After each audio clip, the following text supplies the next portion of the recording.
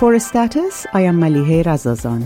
At the Arab Spring's hopeful start, Alia Malek returned to Damascus to reclaim her grandmother's apartment, which had been lost to her family since Hafiz al-Assad came to power in 1970. Its loss was central to her parents' decision to make their lives in the U.S. So I was my grandmother's first grandchild, and I had a very close relationship with her until I was 6 when tragedy strikes and she's taken away from me. Let's just put it like that. And I had always been moved by stories about her. There was something about the stories about her in which I recognized something of myself in them. The Home That Was Our Country is a personal journey that shines a delicate but piercing light on Syrian history, society, and politics. It covers modern Syria from the last of the Ottoman days to the present, and it weaves the lives of her family members with the geopolitical, economic history of Syria.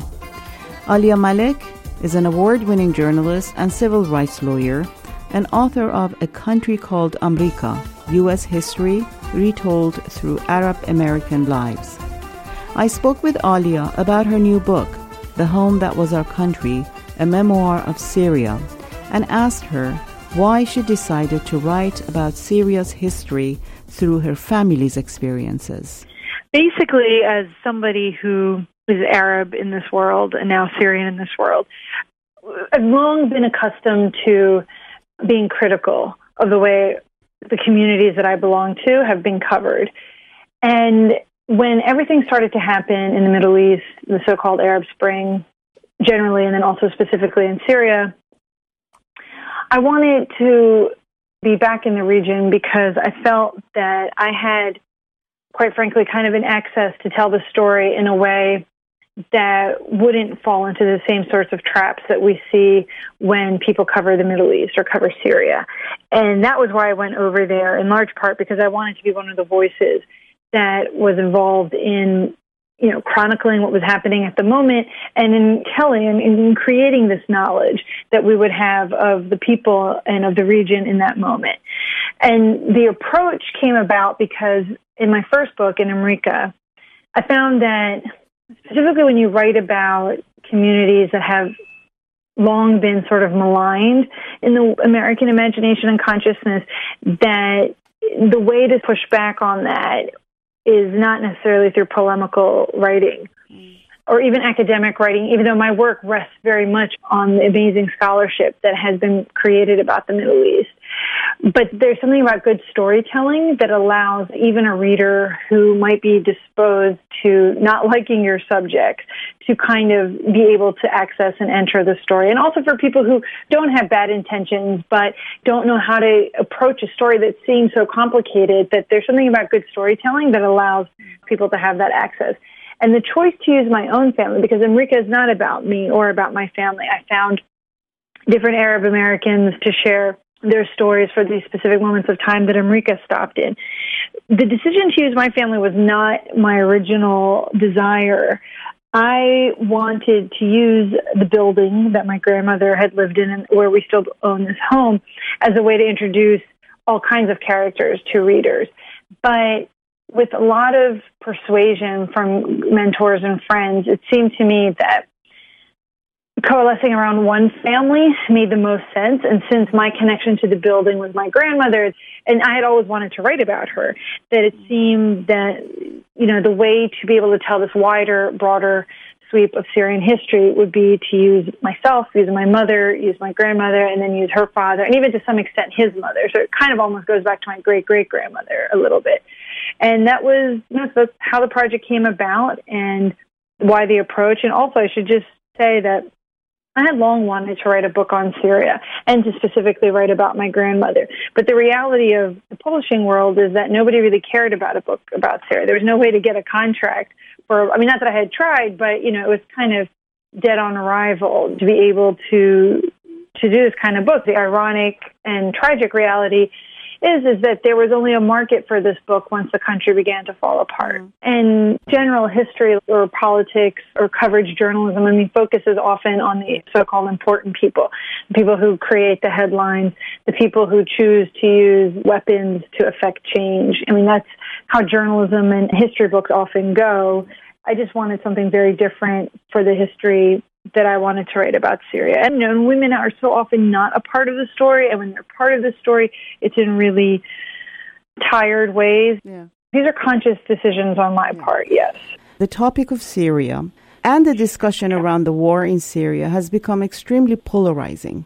I know people who've told me they're not going to talk about Syria anymore, and these are academics who've spent most of their adult life researching and writing about Syria because of the whole toxic environment, especially on social media.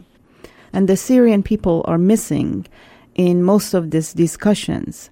I was wondering if this fractured landscape in any way was one of your considerations as how you would go about writing the book. No, I was going to write the book that I wanted to write in the way that I wanted to write it. And I think if you become responsive to all those voices on social media, which is not the real world, obviously, to some extent, I think that can be very crippling for a writer. And that's not the way I work. As for the debates that you're referring to, they've been quite telling. And I think they have revealed who has sort of a principled approach, and I don't mean this in a moralistic way, actually has principles that they follow and how they look at these events that are happening, versus those who don't. It has been distressing and depressing to see people who have taken well-researched stances on other geopolitical situations not have the same clarity when it comes to Syria. Mm-hmm. But that doesn't inform how I do my work.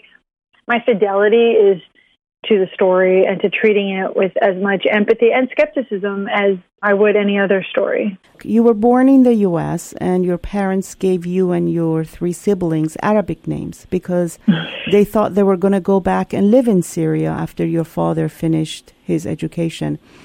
Your father came to the U.S. to go to medical school, and your mother joined him in Baltimore after they got married in 1974, but it never happened. So growing up in the U.S., what did Syria mean to you? Well, I think part of it was that there was never a finality to that decision. It took a long time before my father fully came around to the idea that we weren't going back. And there were specific things that happened that were directly related to the nature of the Syrian state that precluded our going back. But what it meant was that, and I think this is probably true of a lot of other diaspora American communities, is that there was always this sort of shadow on our lives in the United States. There was this other place called Syria, which had these alternate versions of ourselves where my parents would not have been foreigners, where my parents would have belonged, where we would have belonged and not have had hyphenated identities, and where we wouldn't have had to navigate the kinds of tensions that come up out of the immigrant experience in the United States, where for, I think, at points my parents probably fantasized that we would have been more obedient children had we been in Syria and not in the United States. It was a place of longing for both my parents, and that longing really gets passed on to the children. And in my case, being the eldest who had spent the most time initially in Syria when we were always going back and forth, I had my own kind of longing. But also it means a kind of nostalgia, and nostalgia can be very deceptive. You can remember a place very differently than what its actual reality is, which was much more the case for my father, who came before the Assad regime, but much less for my mother, who began to see what was happening in the country. It's difficult, and I don't think this is obviously not unique to being Syrian American. I think there are a lot of communities that probably understand what that experience is like. You went with your mother to Syria for many summers before you went there alone for the first time when you were 17 years old. Your last trip to Syria was in April of 2011, soon after the start of the uprising. You said, I moved to Syria on Monday, April 25th, 2011. In February of that year, school children in the southern city of Daraa, near the Jordanian border, had scrawled graffiti mimicking the slogans that had been chanted in the Arab countries that has risen up against authoritarian rules. Though it was just a prank, the regime responded by arresting the boys, aged 10 to 15, and torturing them. Grown men beat them, burned their bodies, and pulled out their fingernails. That's end of quote. 7 years later, no one really remembers that peaceful uprising against Bashar al-Assad. And also nobody remembers the brutal response, the regime's response. Can you give us a sense of how you and people around you reacted to these protests? You were in Damascus at that time. I think people consciously want us to forget it. I think the Assad regime from the beginning wanted to delegitimize the original stirrings. And I think a lot of the global powers would like us to forget that for many reasons. So what it was like then, different people had different reactions and sentiments. There was a lot of optimism. There was some just open optimism from some quarters, maybe the younger quarters. There was cautious optimism from people who remembered the regime, even though Bashar al-Assad is the son of Hafiz al-Assad, there is a continuity to the regime. They had very strong memories of what had happened in Hama in 1982, but also it's not like dissent has been tolerated in Syria. So obviously cautious optimism and then just caution. And then you had people who were straight up afraid because they had quite the understanding of what the regime had done, the violent measures to which it went previously to maintain its power, and also the measures it had been taking even behind the scenes under Bashar al-Assad. The prisons were full. Dissent was not tolerated. So I think there was a lot of uncertainty about what might come next. And I think a lot of people inside Syria didn't think that Syria would go as easily as Egypt did. The structures of the Egyptian state were very different than those of the Syrian state. And I think people who were familiar or intimately aware or hadn't been sort of lulled into believing that Bashar al-Assad was different than his father were very, very nervous about what might come next. Now, that being said, I don't think anybody would have foreseen that the regime, people were like, no, but they wouldn't go that far. And then they went that far and they just kept going that far. Yeah, I think people didn't foresee how far it would go. Also because ultimately the regime has laid the ground for itself not to hold on to power, even if it's not in the short term. They have in many ways destroyed the country in their attempts to hold on to power. And so I think a lot of people didn't think they would go to those extremes. And then I think there were also several Syrians who are quite savvy as to what geopolitics look like in the region. And they knew that everybody would want a hand in that, from Iran to Saudi Arabia, which had been fighting sort of proxy battles in other countries. There was no reason to think that the same wouldn't be said for Syria, for the kind of jihadist vision. There was no reason to think that Syria wouldn't become a field of operation for them. Erdogan and his ambitions in Turkey and for the region and what that might mean for how porous he would allow the border to be. I mean, there were things that were obvious. It was always obvious that the rest of the region would try to play the same games that they had played in Iraq or in Yemen or in other places, that they would try the same things in Syria. And so even in 2011, like I said, you had open-hearted optimists, you had your cautious optimists, you had those who were cautious, and then you had those who were quite pessimistic and afraid of what could come next. But given all that, people defied Bashar al-Assad, risked their lives to protest the regime's policies, and they were asking just for reform. They really did not want to overthrow the regime in the beginning. But the peaceful protests morphed into a military conflict, which has destroyed a vast swath of the country. You write, as counterintuitive as it may be, this seemed to suit the regime. Its primary strategy thus far appeared to be to make it too perilous for Syrians to object to its rule or to get Syrians to resort to weapons. If enough did, their actions would simply validate the regime's narrative that it was not opposing nonviolent Syrian protesters, but defending the country from an armed, foreign-funded terrorist insurgency. It was maddening. Those who took up weapons walked right into the trap, even if their intention were honorable. People didn't take up arms for quite a long time. Yes, of course there was a non-military option, but that would have required the world to have acted quite differently and the regime to have acted quite differently. Who enabled the regime?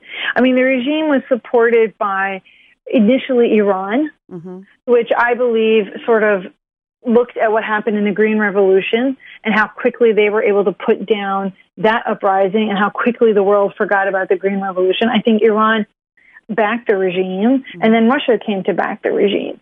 And the United States decided to allow that to happen, right? And the United States decided, and the West, and not just the West, and other countries decided to back armed opposition. The opposition has many shades. People who object to the rule of Assad have many shades, and many of them were not interested in a military confrontation with the regime.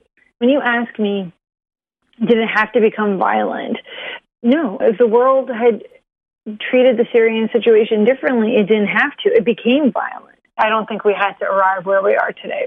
I don't know how useful those comments are. But I do believe that, like, for example, this started to happen in like a place like Italy that is known to the American imagination.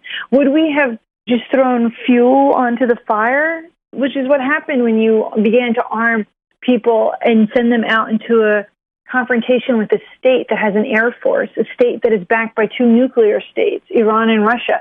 How are they ever going to win militarily? So once you decide to make it on the military terms, then there was sort of a condemnation of the rest of the fate of the Syrian opposition. And, you know, the United States was negotiating a deal with Iran. The United States had leverage on Iran.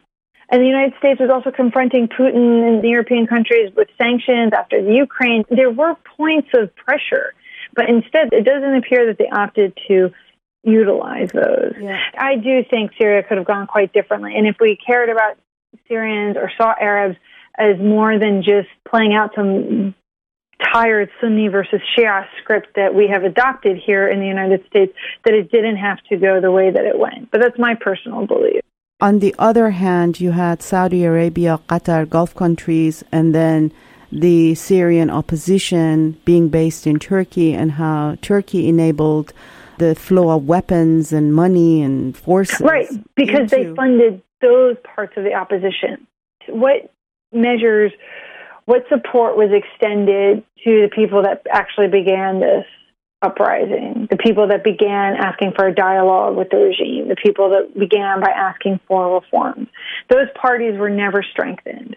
So yes, all sides decided that they were going to pursue an armed option and condemned all of Syrians in the process. I'm speaking with Alia Malek. She's an award-winning journalist and civil rights lawyer and author of the new book, The Home That Was Our Country, a Memoir of Syria. We'll talk more after a break.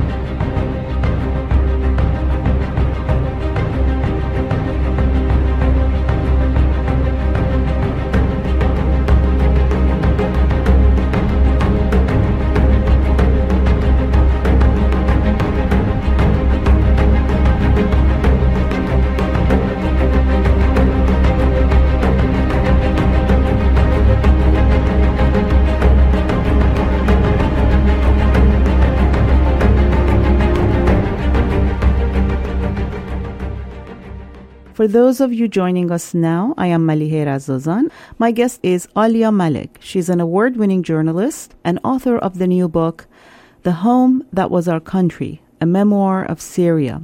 She says she always wanted the opportunity to dive into her family's history, specifically that of her great-grandfather and her grandmother, in order to better understand their lives against the backdrop of Syrian history. Something that was really interesting in your book was also about Assad regime's propaganda and PR machine. You give the example of Syria TV and other pro-regime outlets such as Hezbollah's Manar network and its followers, how hard they work to counter any reports hinting of a popular movement to assert more political participation or of a regime crackdown in violation of civil and human rights.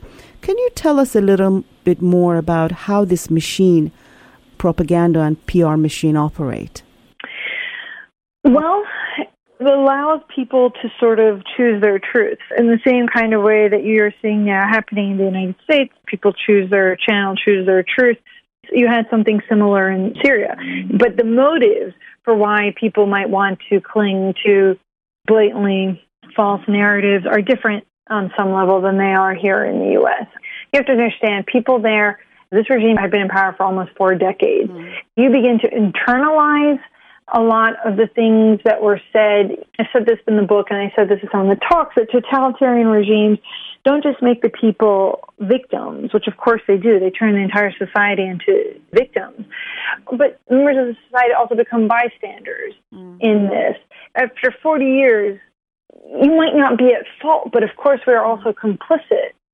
To believe the regime in some ways was to sort of absolve ourselves of looking away or of having been those bystanders or sort of being okay with preferring this to whatever the alternative would be, which the regime was constantly promising was this nihilistic jihadist version.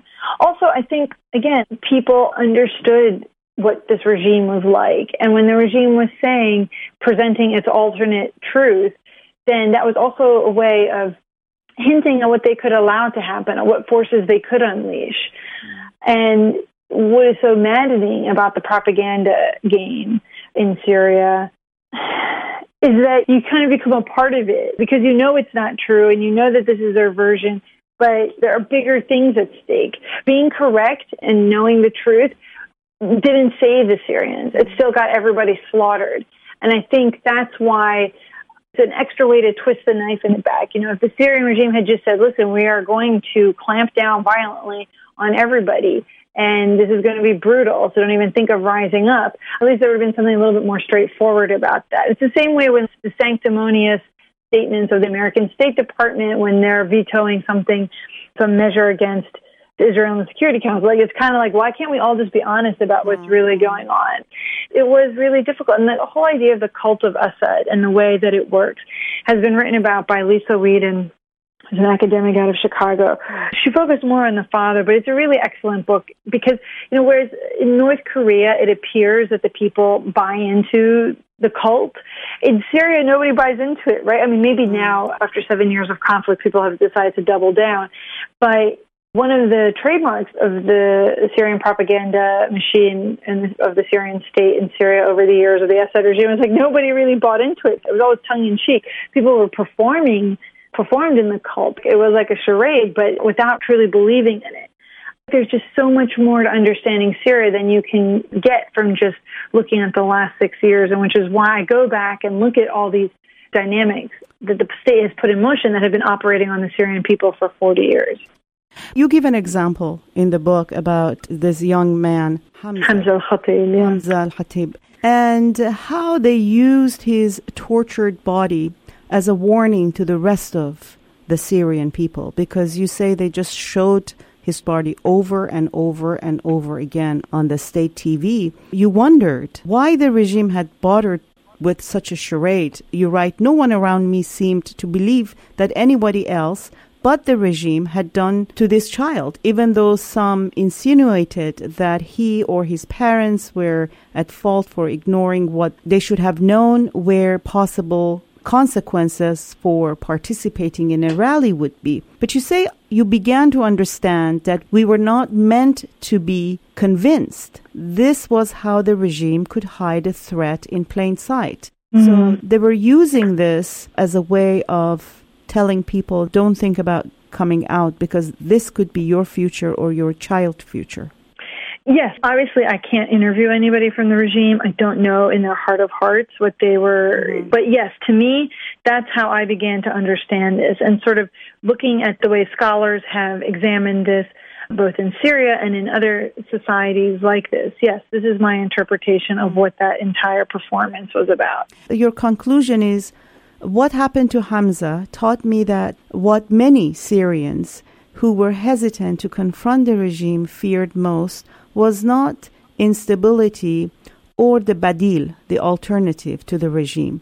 They had, quote, whether consciously or unconsciously, understood that the regime would, like an abusive parent, punish them severely for their misbehavior, as if Syrians demanding reforms were just children. So this is how autocrats and dictators treat their citizens. Yes, it feels like you're infantilized, right? Because nobody did anything wrong. Even me, I was working in secret. I couldn't say I wanted to openly be reporting on things because somehow then I'm misbehaving. That idea, to me, it feels very much like what it felt like to be a teenager or a preteen, and understanding that there were rules to follow. They're the rules that your parents put in place for your own protection because of how they wanted to raise you. But the thing is, in the context of once you're an adult and you're just trying to participate in your country and in your country's future, and that in and of itself is something that is not tolerated, that is infantilizing. You also write about how they use posters and sort of slogans to instigate sectarian tensions between Muslims and Christians. And Alawites. I think, yeah. Alia, your grandmother plays a central role in your book. Her name was Salma. She moved to Damascus in 1949 as a young bride. And you write, even though Salma came from Hama, a town many Damascens would consider provincial, she herself was quite elegant. Unlike her mother, Salma paid attention to her appearance, having always preferred her father's more glamorous world. Salma was self-assured. Her father was a rich man in Hama and influential in the countryside. Hama might have been small compared to Damascus, but she forever take pride in the reputation of Hama's people for being tough and conservative, in the sense that the families were tightly knit and upheld the traditions and old ways. It gave her a swagger and earned her the description, quote, sister of men. Though she did, in fact, have plenty of brothers, it was more a way of saying that she was like a man, and she did see herself in her father's and brother's image. Tell us more about her. So I was my grandmother's first grandchild, and I had a very close relationship with her until I was 6, when tragedy strikes and she's taken away from me. Let's just put it like that. And I had always been moved by stories about her. Specifically, there was something, she was she was beautiful. So, of course, there's something attractive in beauty. She had this olive skin with these very green eyes, this long, dark hair. And when you were coming into your own and coming of age, there was something about the stories about her in which I recognized something of myself in them. She was one of 2 sisters, but they had 6 brothers. And because they were women, they weren't treated the same way as their brothers were. Their brothers, for those that wanted educations abroad, they had educations abroad. She didn't finish high school. She didn't get to marry of her own choosing. She didn't inherit from her father's wealth. But yet she was very savvy and she had a mind for business. But the thing that I loved most about her, which is a quality that I think a lot of Syrians have, is that having felt excluded by certain systems, basically the socio-gender systems in Syria, she had a huge empathy for other people who were similarly situated. So she became kind of like a facilitator of affairs, first for friends, but then, she became to have a reputation as somebody who could help people who were marginalized, and especially who came from outside of Damascus when they needed to come to the capital. And she was from Hama, and so a lot of people from Hama and surrounding villages, when they would come to Damascus and needed help in Damascus because it's the capital and it's the place where a lot of political and business affairs are conducted, she would facilitate them for her. Did they need the name of the right person to be able to speak to make their case to? I used to be delighted by these stories. And of course, these are just childhood stories when you're growing up. But then as I began to research her as a person, I found a lot of these stories. And a lot of people came and told me, how she had helped them. And she also, this is something I don't dwell on much in the book, but she became like Syria's first Avon lady. And it was a way to have about that, a way to have a life, a way to have a business. She was always trying to be more than just what life would have of her. So she's very ordinary and extraordinary, but she had that Syrian quality where it is incredible in Syria. If you ever need help, how many people are willing to help you. And this is one of the things I wanted to focus on, because I think 40 years of Assad regime has sort of tried to break down the solidarity between Syrians that they have to each other, right? It's been very good at pitting Syrians against Syrians in many ways, one of which is tenant and landlord laws, which impacted my family specifically. And I felt like Syrians were always sort of finding ways to hold their communities together, even in spite of that. And she had that quality, and this is the Syria I would want readers to know about. And it's not an idealized one. I mean, everybody is flawed. My grandmother's flawed. I don't think there's a non-flawed character in the book, but it's a much more realistic portrayal of Syria than what ISIS or the Assads would have us believe or understand. Yeah, there are very many sweet moments in your book. You mentioned Avon. You're right, she did not import Avon's makeup, as she didn't have much use for it, except for her red Dior lipstick. But she loved the beautiful names that Avon had given its perfumes, like Charisma, Moonwind, Topaz, and Nearness. Yeah, she loved perfume. I inherited her love for perfume, too. But I don't wear Avon perfume. I'm speaking with Alia Malek. She's an award-winning journalist and civil rights lawyer and author of the new book, The Home That Was Our Country, a Memoir of Syria. The apartment building in which your grandparents lived in also plays a prominent role in your book. The Tahan building was completed in 1949, and your grandparents were the first occupants of the apartment that they had purchased. And you write that, like most buildings in Damascus, it had balconies on all sides. Coming and going were never anonymous in the neighborhood. At any given moment, someone was wringing laundry or watering plants or smoking a cigarette on a balcony. And from these extensions of people's homes, it was easy to have a conversation with a person in an adjacent building, and many relationships were built over the moments when neighbors found themselves outside. Since the invasion of Iraq, majority of Western academics and pundits, sectarianism, Sunni-Shia divide is the prism through which they try to understand the underlying social and political tensions in the Middle East. In the book, you write about this apartment building where, as I said, your grandparents, Salma and Amin, moved in. You write, like other buildings on their street and across Damascus, the inhabitants of Tahan were a microcosm of the people who made up new and old Syrian society. Tell us more about how this building exemplified the coexistence of diverse ethnic and religious groups in Damascus and the Syria you write about in your book. Syria for centuries has been a place of many ethnicities, many languages, many religions, many sects within those religions. Coexistence is not always flawless, but I think the fact that for millennia you have these people who've all been a part of the same place, I think it belies these notions of the Sunni-Shia thing being the only way to look at the region. And so in the 1940s and 1950s, so she moves to Damascus, a new bride, right when ancient Syria becomes a new independent state.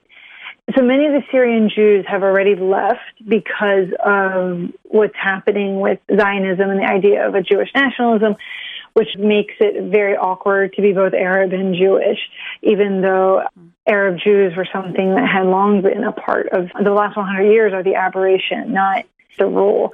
But otherwise, Damascus was a place of Kurds and Armenians and Circassians and Turks and Arabs and Assyrians. Some of these are religious distinctions as much as they're also ethnic and linguistic distinctions. You had people who were, of course, Sunni and Alawite and Christian and still Jewish, Catholic and Orthodox, fully practicing 5 times a day, praying, face-covered Muslims and completely secular Muslims. It was a place that still welcomed, or a place where diversity or homogeneity wasn't a goal. as it becomes later in the Middle East, in large part because of certain ideas that were meant to serve, I'd say, like pan-Arab notions or pan-Arab politics or sort of Gulf politics. Your extended family stayed out of politics, but the fear of the regime permeated deep in the Syrian society. Even when you wanted to go to Syria when you were 17 years old, you were told not to look for trouble, basically. Mm-hmm. Something that struck me in the book was that the intelligence office, the Mukhabarat, where you went to get your ID, was in a residential area. Can you talk about what it was like to live under such repressive regime? Let me preface this by saying I'm not a mental health expert, so all these are sort of just observations that I make as somebody who can move in and out of these spaces. But it seems to me that there's something inherently traumatizing about that. You know, it creates a trauma on a societal level, not just on an individual level. Because, like I mentioned earlier, it's infantilizing, it creates in you a constant fear, but it also means knowing that the body, the life of a person, it counts for nothing. Because, yes, you can be disappeared, you can be tortured, and there will be no justice for it. There's no way to confront the person that has done that to you. And so I do think that one of the ways to react to that is maybe to turn frustrations in on yourself or in on the people around you. So even when it seems like everything is normal, that apparatus is working on you. I believe it affects you to your core. And the thing is, it becomes a very effective currency. It's sort of like a cycle of abuse. So yes, you can go through a revolution, but you're seeing the militias, you know, you're seeing ISIS reproduce like the same kinds of structures. Like these structures have now become part of how we understand power and how you maintain and expand power. And so like even if the rulers might change, I don't know like that those apparatuses will disappear right away. And that's something that will take a lot of work in the after, whenever the after comes to Syria. But I think for people to really understand what that's like, they need to live in the skin of people who've gone through it. And Syrians aren't the only ones. You know, I read a lot about the Stasi in East Germany. I read about North Korea. You know, you can read about Stalin. You know, you can probably start to read a little bit about Russian, you know, Putin's Russia. I mean, or Iran, you know, Iran under both, I mean, even under the Shah, right? There was the same kinds of disappearances and lack of tolerance for dissent. So Syria is not the only society to go through this, and unfortunately, I don't think it's going to be the last. So if people want to understand it, there are novels out there, there are books, there are films. I try to take a reader into what that feels like in my own book. It is a terrible thing. Oh, look at Pinochet in Chile and you know Argentina in the years of when all the leftists were being disappeared. I mean, so unfortunately, the use of fear is not only Middle Eastern or Syrian. And you have a passage in the book that brought home to me what it meant for people to live under constant fear and surveillance. Of course, I don't want to take away the agency of ordinary people and people who fought and resisted in a variety of ways in Syria and elsewhere in the Middle East and other parts of the world. But you write about your Aunt Clara, who had a, quote, balcony friend, a woman with whom she traded smiles and waves. They never spoke to each other, as there was a garden between them, you write. But while Clara was on her balcony, hanging clean diapers up to dry, the woman, her neighbor, would be ironing the white shirts of her 3 college-aged boys. Soon Clara noticed that fewer and fewer shirts being ironed until there were none. Yeah, the sons were taken. These were in the early years of Assad regime. And that's what I'm saying when I say like the trauma, even if you're not directly affected. I mean, my great aunt, who is American, you know, it's a long story how she ended up in Syria, but she watched that. That violence became so that's violence in her face. Even if she's not seeing them being taken or seeing them being beaten, they're reminders of the violence that has been committed and to the fact that these sorts of things can happen with impunity. So even when you're out on your balcony, you know, hanging up your laundry, you're being reminded of this. And that's why these things aren't studied enough, I think, when it comes to what we're talking about when we're talking about Syria. And this is why focusing only on ISIS or the regime or those who choose to carry weapons, like or this ridiculous concept of Sunni versus Shia is the only way to understand what's happening in the region, is not going to help us put these places back together, even though they will never be what they were. Maybe they don't need to be what they were. But my point is like any of the diagnosis of the problem and the setting of the cure are completely uninformed if we're not looking at what this has meant for 40 years to live like this. I'm speaking with Alia Malek. She's an award-winning journalist and civil rights lawyer and author of the new book, The Home That Was Our Country, a Memoir of Syria. The book covers modern Syria from the last of the Ottoman days to the present, and it weaves the lives of her family members with the geopolitical and economic history of Syria as a way to make these themes accessible and relatable. We'll talk more after a break.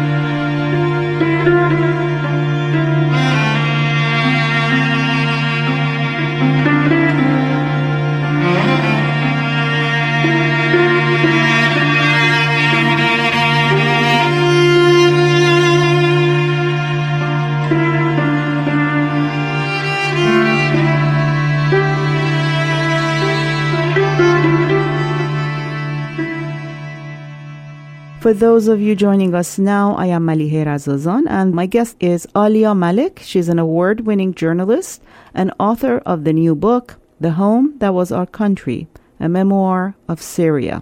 You went back to Syria in April of 2011, soon after the start of the uprising. What prompted that decision? Why did you decide to go back? Well, I wanted to be there in that moment of time. I knew it was going to be really big in the region. I was optimistic it would be big, good. But it was clear it was going to be seismic. And like I said, there had been so much, bad journalism or just incomplete journalism about the place that I wanted to be there at that moment and also, and have this opportunity to be in Syria just as a regular person as opposed to somebody just coming in or out. And the fact that I had been a human rights lawyer and then a journalist meant that, these are occupations that are hazardous to your health in Syria. So I was always welcome as like a returning Syrian for like a nice extended vacation. But because we had the restoration of the house and its renovation, I kind of had a reason to be in Syria that might have been other than journalism for outside appearances. And so, I wanted to take that chance and take that time. And who knew what would, I didn't know if that opportunity would come again. Why did you decide to leave in 2013? Well, one of the ways that the regime, speaking of fear and control, is that the consequences of an individual's dissent or opposition or misbehavior, which in my case would be, practicing journalism, are never born just by the individual engaged in those acts. One of the ways that they make, because you might say, I'm willing to take these risks. I'm willing to risk imprisonment and torture and death for myself, but the regime won't necessarily confine it just to you. They believe in collective punishment. They can hurt your family. And that's, those are consequences that many Syrians choose not to sign up the rest of their family for. And, I had, the restoration of the house had finished. What was I doing there? This country had become kind of dangerous. It began to seem that the only reason I would be there would be for suspicious reasons, whether to be, a journalist or to be a spy. I am Syrian and American. I'm also a journalist, somebody who had done human rights law before. Like, these were all things that were starting to add up to suspicion.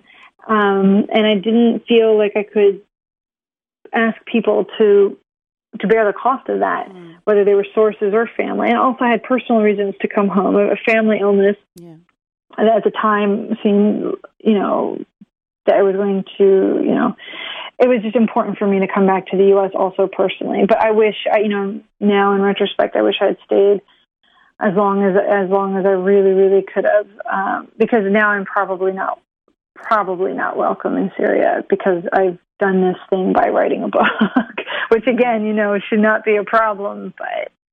Or maybe not, or maybe I'm just the mosquitoes and they're not worried about me. As I said, there are so many sweet and beautiful moments in your book about Syria, about your uncles and aunts, your grandfather, especially your grandmother, your neighbors, the weddings that you went to, the celebrations that you were part of.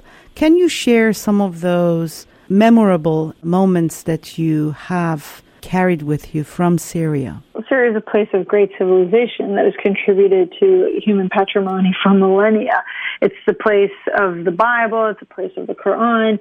The place of, incredible. I shouldn't even have to tell people this, but it is a place of incredible beauty. All the major ancients in classical and medieval, all the civilizations have been through there. So it's this delightful mix of the Eastern Mediterranean and the Silk Road and Africa and the Arabian Gulf. So it means its people are super diverse. Its cuisine is, absolutely incredible. Its architecture is kind of like, it's like a history book. It's, and the people are just, really wonderful and hospitable. All the cliches, and it's true. Damascus really does smell of jasmine, as trite as that is. And it's just it is a loss that should be mourned not only by Syrians. The idea that a great city like Aleppo, is kind of gone or destroyed. And the fact that, half of a country's population has been displaced. These are tragedies that should be breaking all of our hearts, not just Syrian hearts. In 2013, when you left Syria, you write, "I was an optimist. Syria had been to me many things until that point, from that ever-present phantom in the diaspora to a destiny it seemed I had mercifully dodged as a teenager to a frequently visited and loved homeland. One that seemed to be shackled by a ruthless regime and the geopolitical fault lines that cradled it."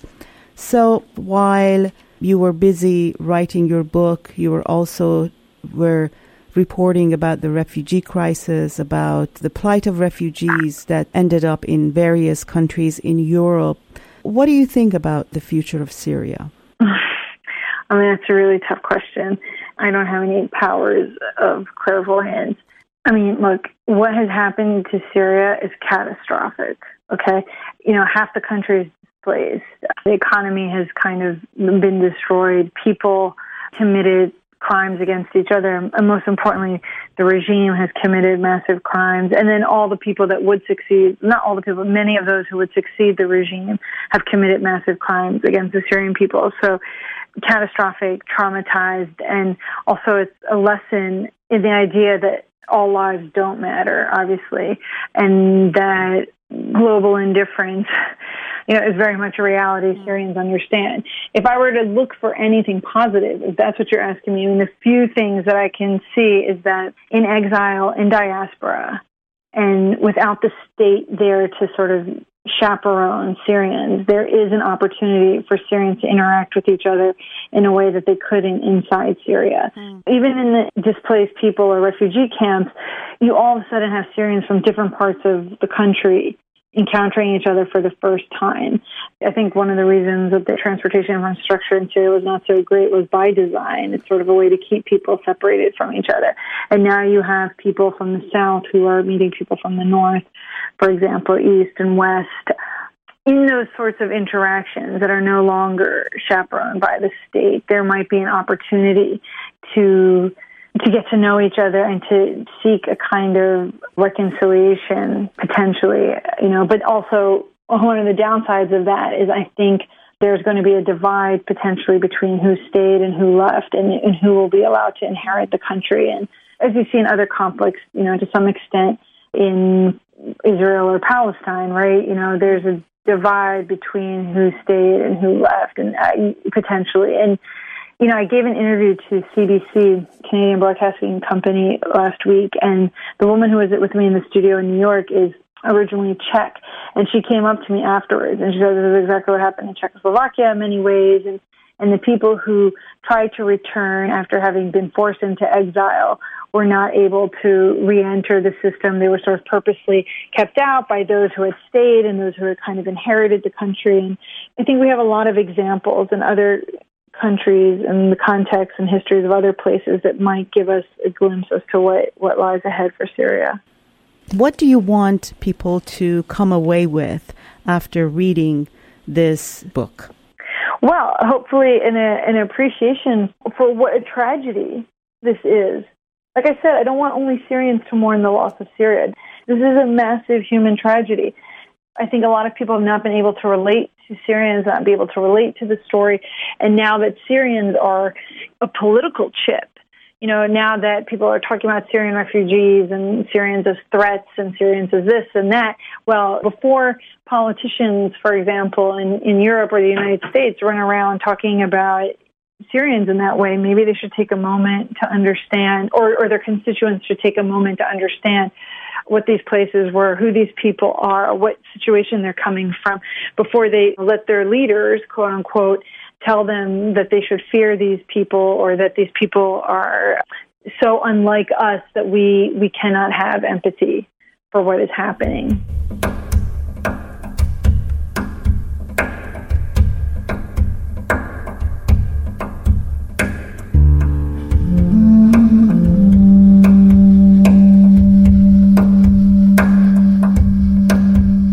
Alia Malek is an award-winning journalist and civil rights lawyer and the author of The Home That Was Our Country, a Memoir of Syria. You can read an excerpt of her new book at jadmagazine.com.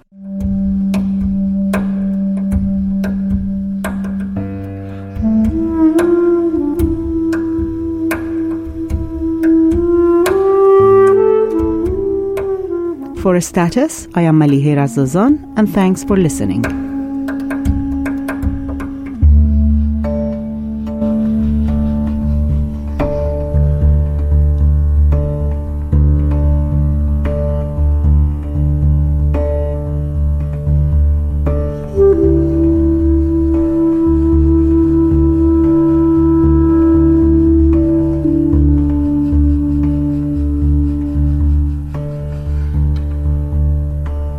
Mm-hmm.